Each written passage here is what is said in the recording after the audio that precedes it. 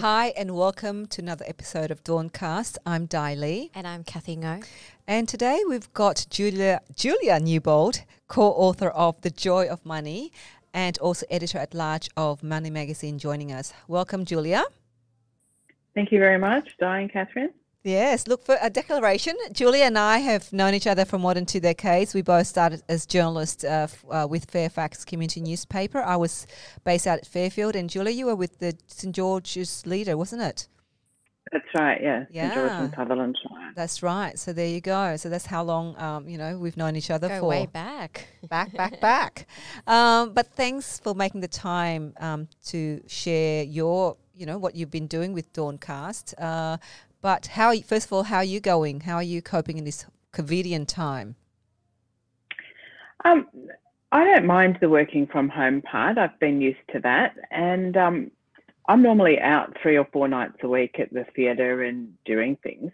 And it's actually quite a nice reset. But, I do miss seeing friends and family a bit more regularly and coming to the end of it and wondering how we're going to get out of it all safely. Yeah. Obviously, COVID-19 has really impacted the economy greatly. Yeah, absolutely. And I don't think we've really seen how much. I think, previously when we had the GFC, the effect was more immediate, but this is going to stretch out for a long time. Your book, The Joy of Money, is that a timely thing? I mean, Well, actually, yes, it is a timely thing. It's not been a great time for us to be releasing a book where we can't get out and talk about it so much. But the ideas that we express in the book are very old, basic investment ideas, and all of them still hold true. And, any time is a good time to start. We avoid looking at our finances for every reason, but we need to at some point just say, well, today is where I start, and not worry about anything that's going on, what we've done in the past or what the economy is doing right now, but just do what we can to get ahead. Mm. So you focus mainly on women in the book. Why is that? I mean, I have a feeling why, but if we just want to hear it from you. So we focus on women for a couple of reasons. Firstly, women aren't doing as well in the economy generally. There's still the gender pay gap, and we're still retiring with less money than men. The fastest growing group of homeless people is women over 55. So there's good reason to focus on women. And also we felt that other publications haven't focused on talking to women in a language we want to be spoken to. And it's not about dumbing things down. It is about removing jargon, which we don't think is helpful at all. And also talking about money as not an abstract, because as women, it's just part of our lives. And the whole idea of money is to allow us to do what we want to do, whether that's to send our children to private schools, have a home in a certain area, be able to help family, whatever it is. There's no decision really that we can make that doesn't have some connection with money. And that's how women think about it. And that's how we wanted to talk about it in the book. I mean, women, like when we talk about finance or the financial sector, often men are the ones that get sort of put, we hear from their perspective in terms of investment, in terms of finance. Did your book looked at, why that's the case and how we can shift that? Yeah, well, we look at the case that there's more men in the sector. And years ago, when I was working at BT, we set up the Stellar Network, which was to help more women get into financial advice.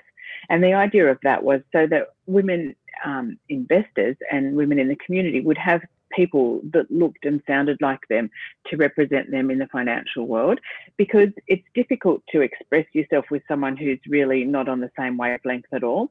And many men, even in meetings with couples, would focus on the man in the couple. So the women weren't getting, proper treatment. So we wanted to get more women into the industry to change that. And so this book looks at teaching women so that they have access to the words, the terms, the ideas about investment. And so they build their own confidence so that they can do things. And we're not trying to avoid advice. We believe strongly in it, but we think that women have so little confidence in the investment market because it is so male dominated, that we just wanted to make sure that you have enough information so that you do feel confident to go and talk to someone. Yeah, I don't know about you, Kathy, but the word investment scares the hell out of me. Is it because you're commitment phobic? I don't know. It's just, as you said, Because Julia. it sounds very long term, isn't it? Yeah, it sounds and a lot of money. Do you know what I mean? It doesn't have to be, right? It doesn't have to be a lot of money, but some of it is long term. And we talk about, you know, when you're putting money aside and when you're saving for the future, we talk about having, you know, the three buckets. You have the one that's for today and making sure that you put aside 3 months of it or any time that's terrible, like now, for instance, you're really seeing the value of that. And then we have a medium term investment, which is, you know, putting money into the stock market or into some investment vehicle that you're looking to invest till you want the money, maybe to have a house deposit or go on holidays, or, you know, short term, which is around the 5-year mark. And then we have longer term, which is more the 10-year plus. And, you know, being a property investor, for example, or buying an investment property, that's not something that you would probably do for less than 10. It's looking at the different buckets that you can afford to put investments away for, and then you can decide on what kind of investments are best for that.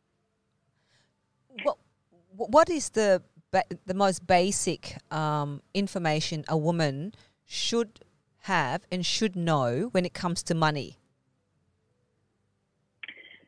This sounds so basic, but we don't all do it.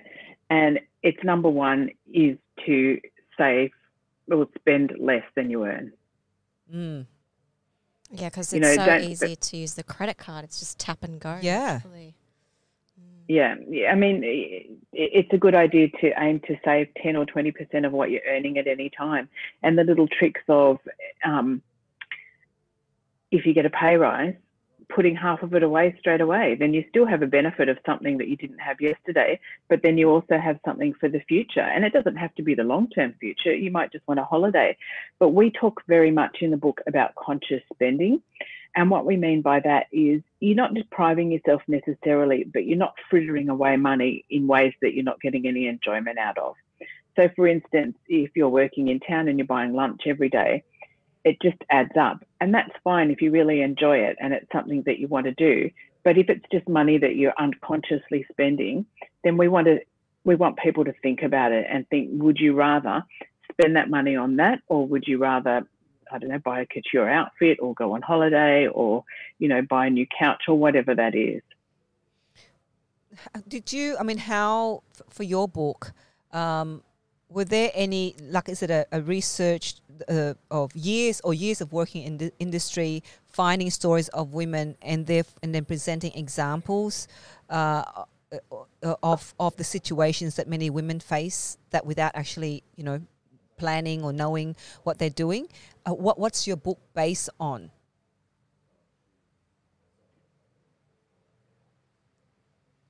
So basically, the idea was we've talked to a lot of women and we've talked to a lot of women about what they have experienced that's good and bad in the financial world, what they need. And we then sat down and we worked out where we thought we could help improve what was already out there and make it really conversational and make it something that we know that it's ironic saying the joy of money, because for many women, they don't find joy in money. It doesn't bring ideas of joy. So we wanted to change it so that it did, so that if things. And I think that a lot of women and even a lot of men will think about, you know, not talking about finance because they don't feel confident about it, and not talking about money, burying your head in the sand about, well, I don't want to look at my super, I don't really understand it, it's over there, it's something that I'm not going to focus on now.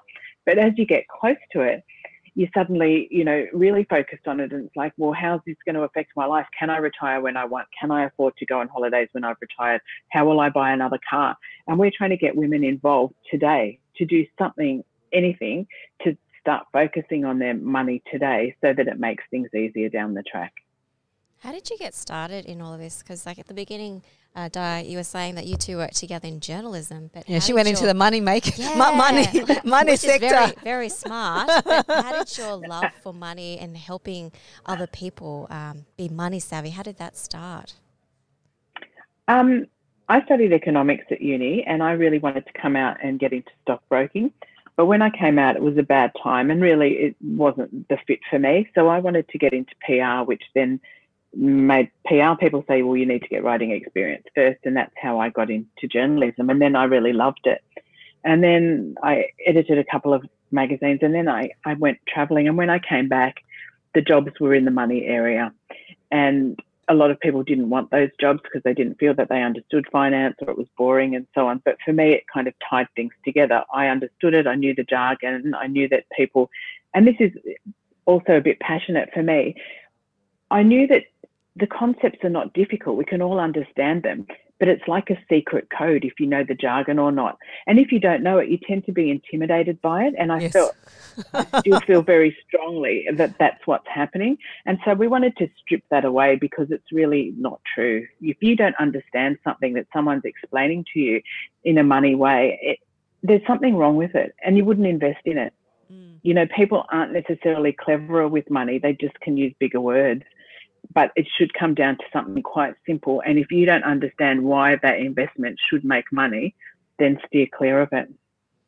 So I'm just, you know, for me, I have for years, I don't know what's like with you, Kathy, but for years for me, the idea of understanding money, like what comes in and what goes out, I've never put my kind of mind to that. But I would say probably in the last 6 years, I have become more conscious in terms of trying to understand, not that I'm good at it, but trying to understand income, expenditure for a business, but also in terms of managing my own family budget. Do you think, have you found that with a lot of women in terms of they do their budgeting anyway, but they don't actually really Yeah, they think it's very separate to doing, you know, finance, but it's not. Because when you talk to a lot of financial advisors, it's not people who are earning the most money or putting their money into some whiz-bang investment scheme. It's those who just manage to save and save regularly and save a good proportion of their income that actually do better over the long term. I'm terrible at saving, I must confess. So I know it's quite common sense to just spend less, but what are some of the ways that women or anyone can save a bit more? What's your advice? The best thing really is to put some money out of your pay packet away somewhere where you don't see it come in. So have a separate account that maybe you siphon money into, and that can grow and you don't touch it, and it comes out of your pay before anything else.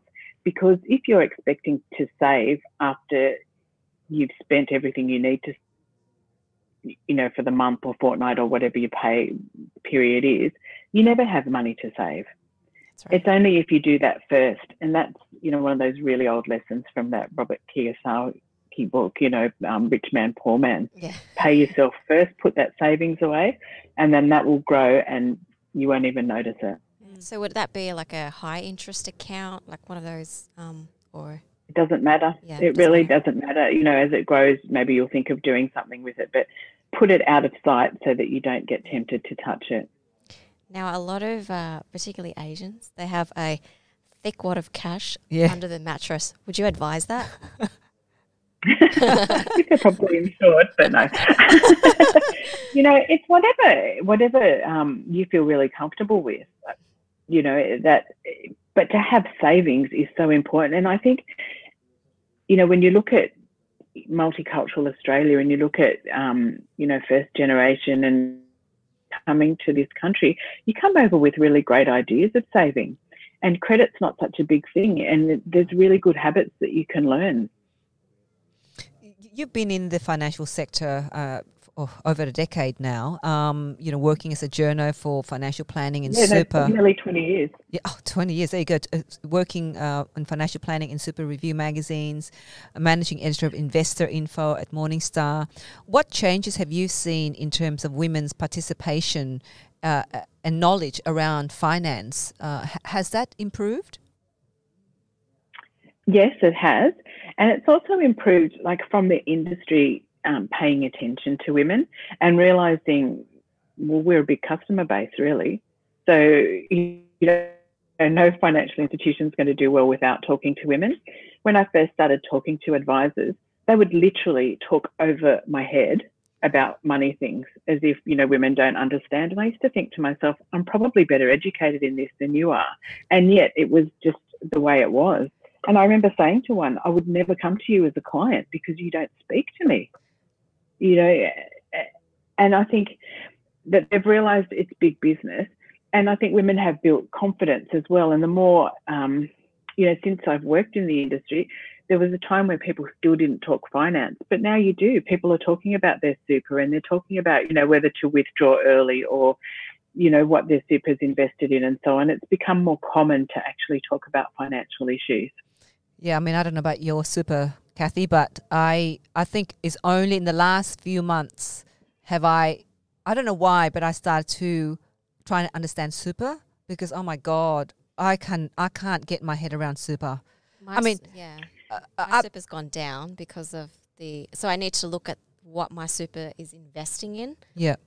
But do we have to look at what our super is investing in? I mean, even the basic understanding of our super, having a super, I mean, luckily me being, you know, formerly at the ABC, I had my super there. It's reserved.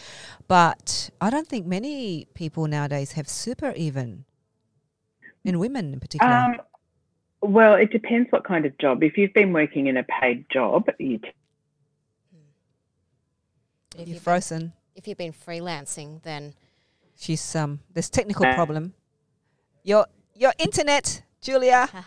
Oh, there you go. Start again. If you're running your own business or you're freelancing, it's likely that you might not be putting money into super. Yeah. And I think there's a bit of a disconnect sometimes because for us working in the industry, we think everybody knows and we think everybody understands. And now, you know, I'm working at Money Magazine. Well, people tend to read it because they know about money and they're interested, and you still got a captive audience that, you know, understands. But I'm realizing that a lot of people don't. And a lot of people, you know, we've written the book so that it gives a good understanding of what super is and how to, you know, work it and so on. But until women hit probably 45, well, until anyone really hits 45, you're not interested because it's so far away that you're going to be able to use it.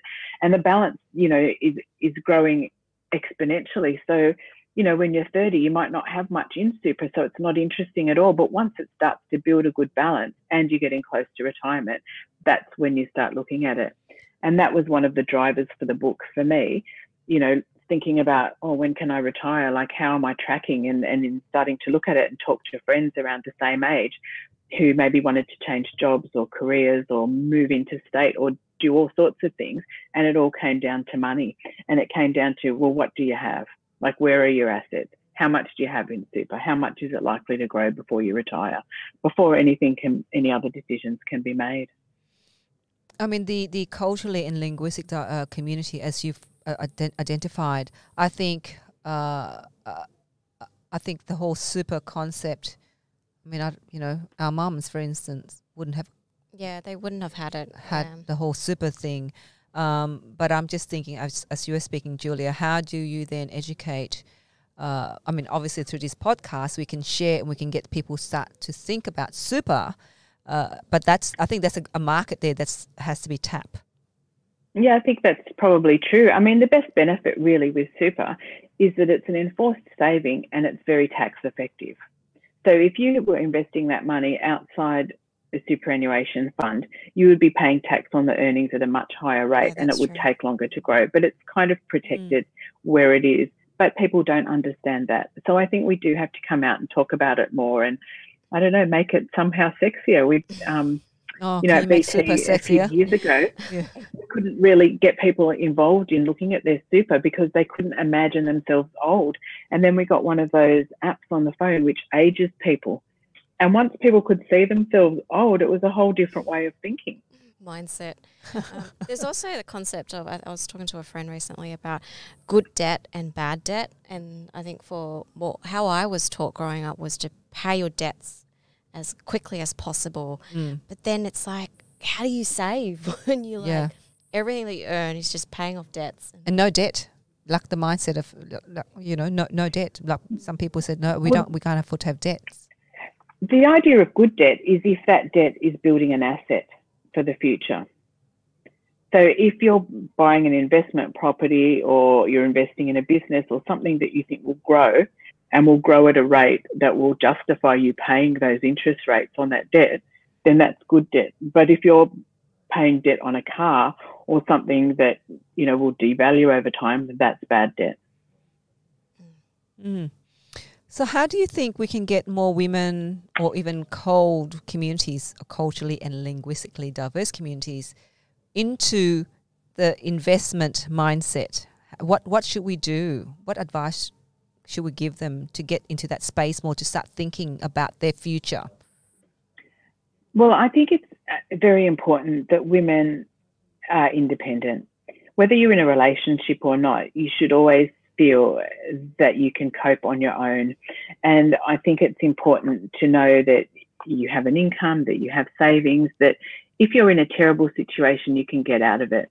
If you're in a job that you hate, you don't have to put up with, that sort of thing, because you've got a bit of income or a bit of money as a buffer that will get you through a period to find another job or to leave a relationship or whatever it is. And I just think that that's so important for everybody's peace of mind, really. Is there a too late, like, could there be a point whereby it's too late to invest, like you've reached a certain stage in life that forget about thinking about investment or planning? It's never too late, right? Is there a time? Well, is there a point where you think it's too late? Time, but we're not near it. If you look at today, people are living to 100. There's a long time to go. Yeah. And even when you get to access your super, even though that might be close to 70 now, well, you've still got another 20 or 30 years to go that you might need that money. So, once upon a time, people would take out their super in cash and, figure out what to do with it. Now people are needing to invest it because it's still got to last a long time. We're living longer, much longer now. And there's also the whole idea of insurance that people don't really understand about income protection and protecting, what you're looking at to sustain you for the next number of years. People just don't know about it and just don't understand it. People might have life insurance because it's part of their super, but more importantly, do we have some sort of insurance that if we live but with some sort of disability or have an illness and need time out, are we insured for that kind of thing? My God. Or very important questions. My gosh. I know. I have an idea. Why don't have a girls' night out? Yeah. And then you have an agenda where you talk about money and tick, tick, tick. Okay, then we can have the cocktails. Well, they are becoming more popular, actually. I've been to a few in recent months where there's a whole group of women that get together and talk finances. And we're great at women at sharing information once we know. Oh, I had this great solicitor, I had this great advisor, or, I put money here, or I've invested in the stock market, and make it into a game. Oh, well, I might have to come to see you then, Julia. How quickly do you think we will pick up, if the economy will pick up post-COVID-19? No idea, really. It just depends on how businesses cope. I mean, the financial institutions like the banks and so on, they've put mortgages on hold, and how are they going to then react, because they've got to make up that money at some point. They've all held off making people redundant up till now, but who knows how that's going to play out in the future. And we're all realizing we don't have to spend as much because we're all at home. Yeah. Is that going to happen when we come out? Because that's going to impact a lot of businesses. If we become used to not going to restaurants or theatre or buying clothes or whatever it is that going to have a long tail effect on the economy? So have you been saving all these months? Going out? I'm very good at online shopping, unfortunately. I must say you have fantastic wardrobe. Not that I've seen it, but like every time I see pictures of you, it's just Thank you.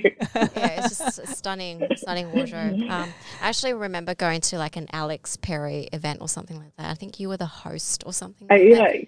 Yeah, yeah. And he was saying, this is kind of related but not related, but he was saying how if you really want to be serious about your career, invest in the clothes that you wear to work, because how you show up is so important, and that will determine your career development for the next couple of years. And Do you think so? yeah, I think so. Like if you absolutely. invest in yourself and looking good all the time, which you always do, then people are going to take you seriously. It's like a whole personal branding thing. But some people, I know that they said, well, we're going to challenge that whole perception of wearing suits. Why can't we just wear T-shirts, for instance? It's cheaper. You don't have to invest. Imagine buying constantly. It's a lot of money. Well, unless you're Mark Zuckerberg, it's not going to work. Yeah. We're in a very In the superficial corporate world, world. it's very important. You are judged on it, and you feel like I probably judge other people on it as well. So what's your tips and advice to women who have not started to think about investment and who've got no idea about super? What are some of the tips that you can give them to kickstart that? Well, number one, buy our book, which is available everywhere. Yeah. But seriously, I think it's important to not worry about what's happened in the past. No matter how old you are, what you've done, what you have, what you don't have, start today. Don't look backwards. Just, look at learning something else and start today, and have a look at your super, see where it's invested, see if you need multiple accounts or whether you need to put it into one. Like there's reasons for consolidating, and there's also reasons that you might not want to consolidate. But, just starting to read a little bit more about the economy and your finances, and making sure that you feel independent and confident to make decisions down the track of what you can and can't afford to do, and what kind of job you need to do, and how long you might need to work at it for. I think one of the things that I've learnt from this whole experience of COVID is it must be very stressful if you have so much debt that even having your pay cut for a certain period has impacted everything about your life. Like, I think this is a time where we really have the opportunity to evaluate what we think is worth it and what isn't. It is a real time for reset for people. Thank you so much, Julia. Great advice. Yeah, great advice there. Thanks. That was Julia Newbold, co-author of The Joy of Money, and I will definitely try and grab that book and read to see if I can get some tips there. We will make sure that the book the link to that will be available on the podcast. And I am Di Lee, so thanks for joining us here on Dawncast. And I'm Kathy Ngo. Make sure you subscribe to the channel and click on the bell as well, just to get a notification for new content. And have a good day. Bye. Thanks, everyone. See ya. Bye.